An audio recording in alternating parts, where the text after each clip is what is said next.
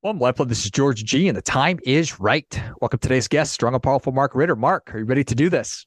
I'm ready to roll. Thanks for having me back. Yeah, excited to have you back on. Mark is the CEO of MBFS. He's working to provide American small businesses with the loans they need to grow their businesses. Mark, tell us a little about your personal life, some more about your work, why you do what you do. Sure. I am Mark Ritter is the CEO of MBFS, and we are a company that's owned by 13 credit unions and work with over 100 credit unions nationwide, just focused on small business loans and their real estate investment loans. I have been involved in the credit union industry for 20 years now. So I think I'm officially an old guy now. And I really love the credit union industry. I grew up in small town industrial Pennsylvania, and so I really love working with people on a community banking level, helping out everybody we can, as opposed to the mega Wall Street guys. And credit unions are a great fit for me personally, because I get to sit down and work with businesses and the financial institutions to really just do what's right for people and not what's just can make a few extra bucks in my pocket. It's really rewarding when you see a small business grow and you help fund them. We've driven past enough small businesses that it really just annoys my kids when I say, "Oh, we helped finance that," and we go in and see it. But that's really the most rewarding part of my job. Oh, I certainly imagine. You tell your kids to appreciate the work that your dad is doing. Yes, absolutely. All right. So the world is obviously always changing, but interest rates have obviously moved quite a bit since last we talked, and I'm sure that the whole world of lending has changed as well. What's changed? Well, my favorite superhero is Bizarro. Uh, so it's kind of like Bizarro Land in the comics, where it was just like it used to be, except the exact opposite. So the one of the dirty little secret that's out there today is a lot of institutions are having liquidity problems. And that's really one, before we even talk about rates, that's one thing that people really need to understand. And, I don't know if you remember, but, we used to have this pandemic where the government was giving everybody money. Everybody got money in their pocket, a lot, and it helped out businesses. It helped out people. It helped out, it was trillions and trillions. And when people got that, they put it in their local institution. Well, that's all gone. So you're seeing that money flowing institutions really tightening up. Well, what's the other thing that's gone on in the past year? We have this little thing called inflation. So when I go to the grocery store to buy my bacon and eggs and fill up my car with gas, it tends to cost a lot more. So you're seeing deposits really flatline at institutions. Then the other piece that you're seeing is expenditures, and those deposits are getting chewed up with people spending the money. So there's not this free flowing liquidity that there used to be. So the first thing when you're in the market for lending that people really need to have that hard question is, tell me about your lending culture. Are you lending today? Because nobody's going to come right out and say, "Hey, we're out of money." No, we're not lending today. But they manage it by tightening the credit box. They manage it by cutting off certain industries and removing things around the edge. They maybe limit new customers and focus on their existing customers. So, and that's kind of how us in the lending side, and when you're having a little bit tighter liquidity, start to manage that. You just don't say, no, we don't have money to lend. Have a good day. You kind of start tightening it around the edges. So we have heard from many people who have some big bank relationships where sometimes the mega banks are a little bit tighter and they just say, no, we're not lending to your type of business right now. Thank you. Have a good day. So that's really that first piece of it, is understanding you need to have that hard conversation of, are you in the market today or aren't you? And if you're not, find somebody else who will. So does that kind of make sense, and understand why, it also is the reason for the first time in a long, long time, you could actually make some money putting deposits in an account. In a situation in your local savings institution. There are tremendous deals out there to be had, where you can shop the marketplace. Now, for example, I saw one from a credit union in Florida that has a nationwide field of membership, meaning anybody can join. They were paying 4.75% on the money, and it was a 3-year certificate. But after 90 days, you could withdraw it with no penalty. Earlier in the year, we were lending money out at 3.5%. So it's really just completely flipped. It seems like it certainly. I'm 44 years old, and for as long as I've been a professional, the only game in town has been the stock market. There's not been opportunities to get 5% rates of return in a money market account. Not that you can get that now, but we're getting close, and maybe one day we'll be there again. So it seems like it's an entire paradigm shift for generations of people who have never experienced that. So to a degree, it makes sense that people aren't necessarily depositing because of inflation and the lack of free money. Do you think that people are going to come around, or what are your thoughts on that? Yeah, you're really seeing it. It's with the savers. If you're in the lending business, that competition for getting the people who have a couple bucks in their pocket, or for people who are maybe sitting out the stock market, or they sold a property and have some money sitting around. You can shop that and be very, very good, and get a little bit of yield, where before, you were shopping between 10 basis points and maybe 30 basis points, which when you look at the absolute numbers on what you're getting, it really didn't matter. It wasn't worth the money to drive around or your time to search. But now you can really search for money.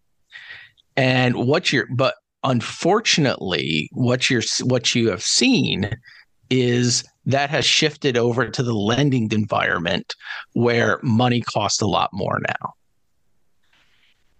And we're seeing, what you're seeing is, that prime rate keeps moving up, and which is causing all of your borrowing rates to keep going. And that really, people look at that and say, geez, wow, this is a lot more expensive. But if you're running your small business, you really have to look at what's the return on your profit. What's the return on the product that you sell? What's the return on the service that you sell? Yes, maybe you're paying 7% for your money now, but you're still getting a pretty good return on your business. Demand for services is still good. We were talking beforehand. I just got to see Penn State with the Rose Bowl win, and when I spent my time out in California, every hotel was full, every shop was full, businesses are solid. So demand is good, unemployment is good. So don't let those higher costs stop your business. Now, what I'm most excited about in my time right now is interest rates are higher. Invariably, they're going to go down. This is when it's important to understand the terms of the loans and the financing that you get. And I'll give you the easiest example. Anybody who goes through a credit union, particularly a federal credit union, which is most of the marketplace, you're never going to charge a prepayment penalty. You're never going to get a prepayment penalty. And that's not something people have. When rates were 3.25%, you were locking in your money. Who cares if there was a prepayment penalty? They weren't going any lower. Today's market, if you're paying 7.5%, when rates invariably settle down, when rates drop down, you're going to want to have the opportunity to refinance. So now it's important to read that paperwork in your commitment letter. It's important to read the loan docs and not just sign them without understanding the terms of your commitment, and give yourself flexibility for the future. I want to talk a little bit about how to be a good customer, how to be a good borrower when things are not necessarily going your way, instead of just putting your head in the sand. But I have a question before that. You talked about how liquidity is a challenge for a lot of institutions. Is that because just I mean, jokingly, you'd think, okay, well, the bank, they ought to have lots of money on hand because that's what they do is their banks. But then I'm relatively aware that banks take the money and they lend it out, and there's all kinds of leverage and stuff going on behind the scenes. And it also strikes me that as interest rates go up, if a bank did have a lot of money on hand, why wouldn't they just keep lending out at an interest rate that was lower than everybody else was? Because then they would get all the business. And when interest rates do eventually go down, they'd be even more well positioned. Well, there's also banks loan out their deposits, but also don't forget the one thing that they do is invest their deposits. And a lot of institutions, what happened when they were flush with all this cash, they bought investments. And these investments from 1 year ago, from 2 years ago, are really low rates. So if they have an underwater investment, what do they have to do?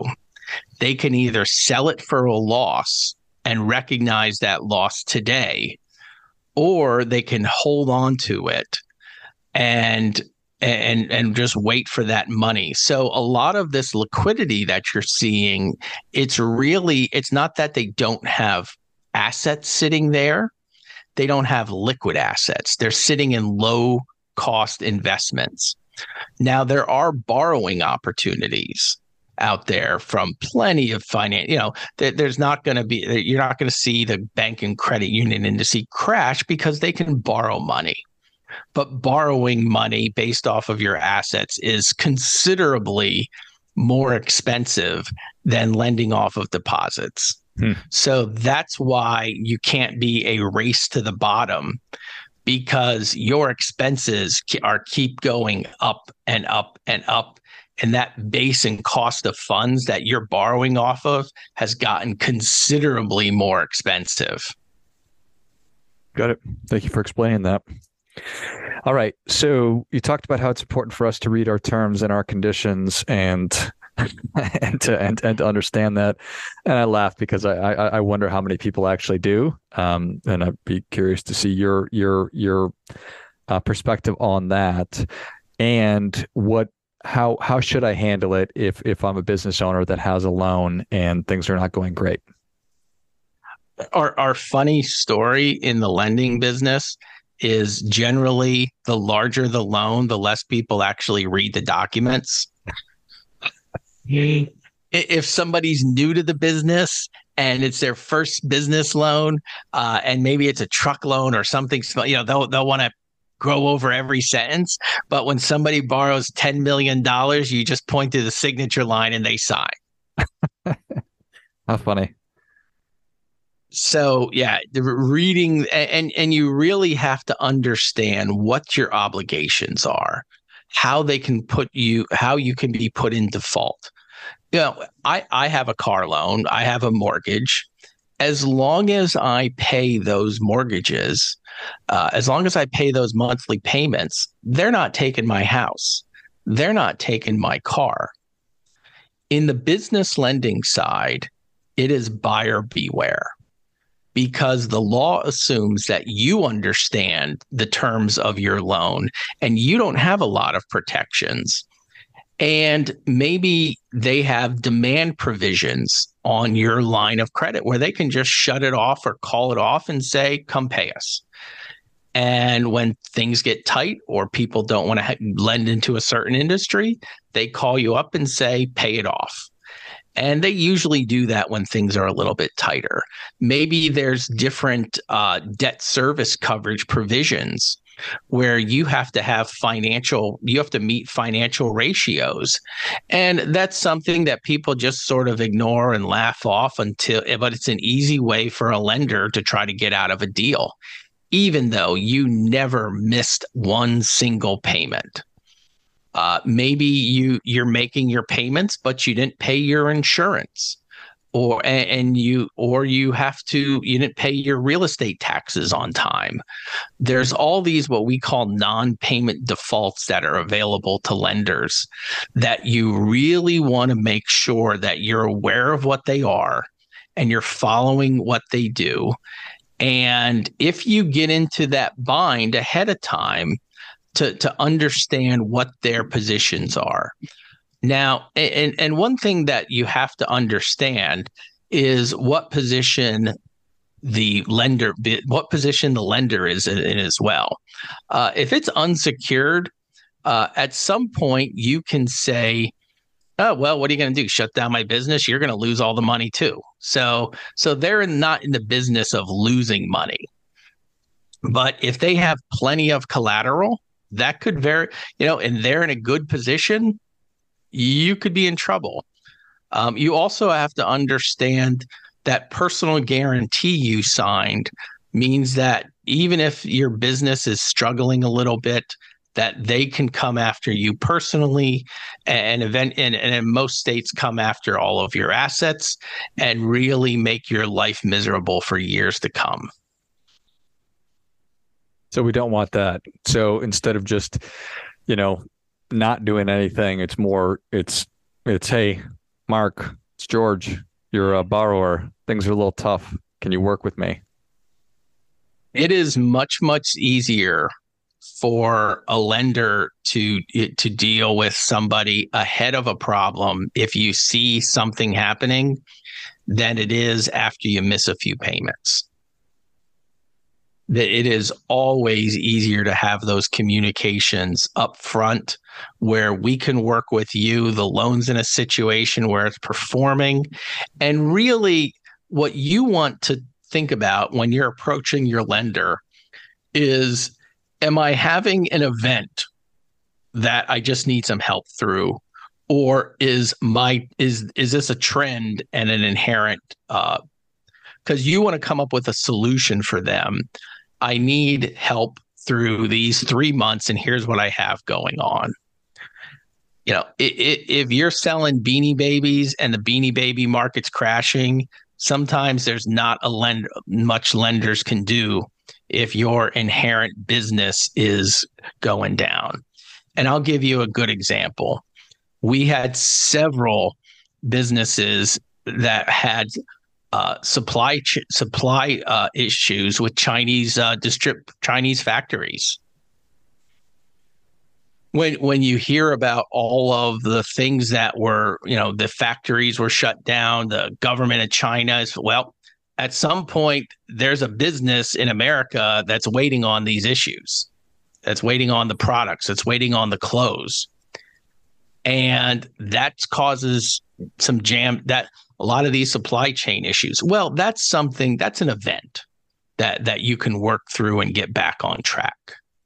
But like I said, if the inherent product is done, or you just quite frankly don't want to put in the hours. I have seen business owners that if maybe they don't have the employees and they're working 80 to 100 hours a week, they've just said, I'm out. But yeah, you definitely, what I always tell people is be honest, be open, and look for solutions that get both parties out. We can just take that advice and apply it everywhere in life, Mark. I love it. Well, Mark, thank you so much for coming back on. I appreciate the insight. I appreciate the time. Where can people learn more about you, and how can they engage with MBFS, and who should be reaching out to you? Sure. We love to talk with small business owners. We love to talk with real estate investors. Even if you just are looking for some advice, you're in a situation that you want maybe how to handle. If not, even if you need a new loan, you can connect with me on markritter.com, markritter.com. Very active on LinkedIn, but hop on my website. And you can connect with the businesses. And even if it's just a little bit of advice you need on your current situation, we're happy to help. Love it. Well, if you enjoyed this as much as I did, show Mark your appreciation and share today's show with a friend who also appreciates good ideas. Go to markritter.com, markritter.com. And if you're a small business owner, if you're a real estate investor, you have a question about lending or saving, what we've been talking about today, reach out. Find him on LinkedIn as well, and see if there's an opportunity. Thanks again, Mark. Thank you. And until next time, remember, do your part by doing your best.